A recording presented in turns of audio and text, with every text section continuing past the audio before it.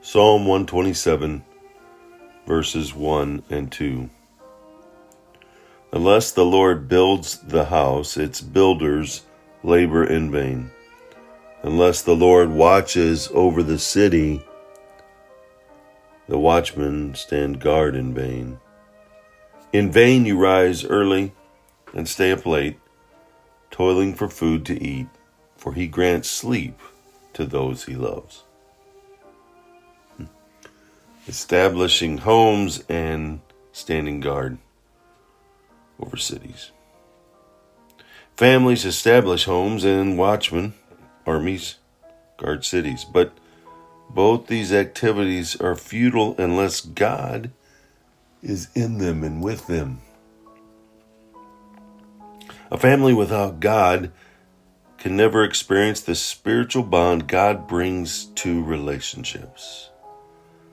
A city without God will crumble from evil and corruption on the inside.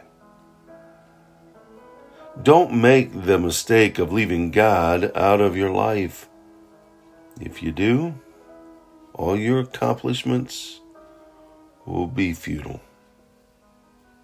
Make God your highest priority and let Him do the building. It doesn't mean that God's not against human effort. Hard work honors God. But working to the exclusion of rest or to the neglect of family or without the aid of God may be a cover-up for an inability to trust God to provide for your needs. We will need adequate rest and times of spiritual refreshment. On the other hand, this verse is not an excuse to be lazy. Be careful to maintain a balance. Work while trusting God. Pray for preparation to move forward. And always rest while trusting Him.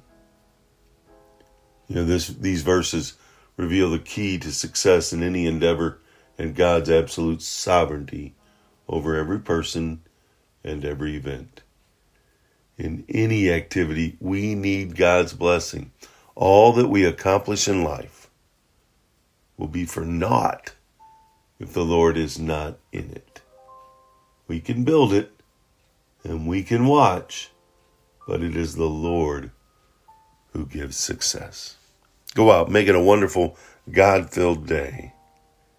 Believing, trusting, and obeying. He did it. Let's do it.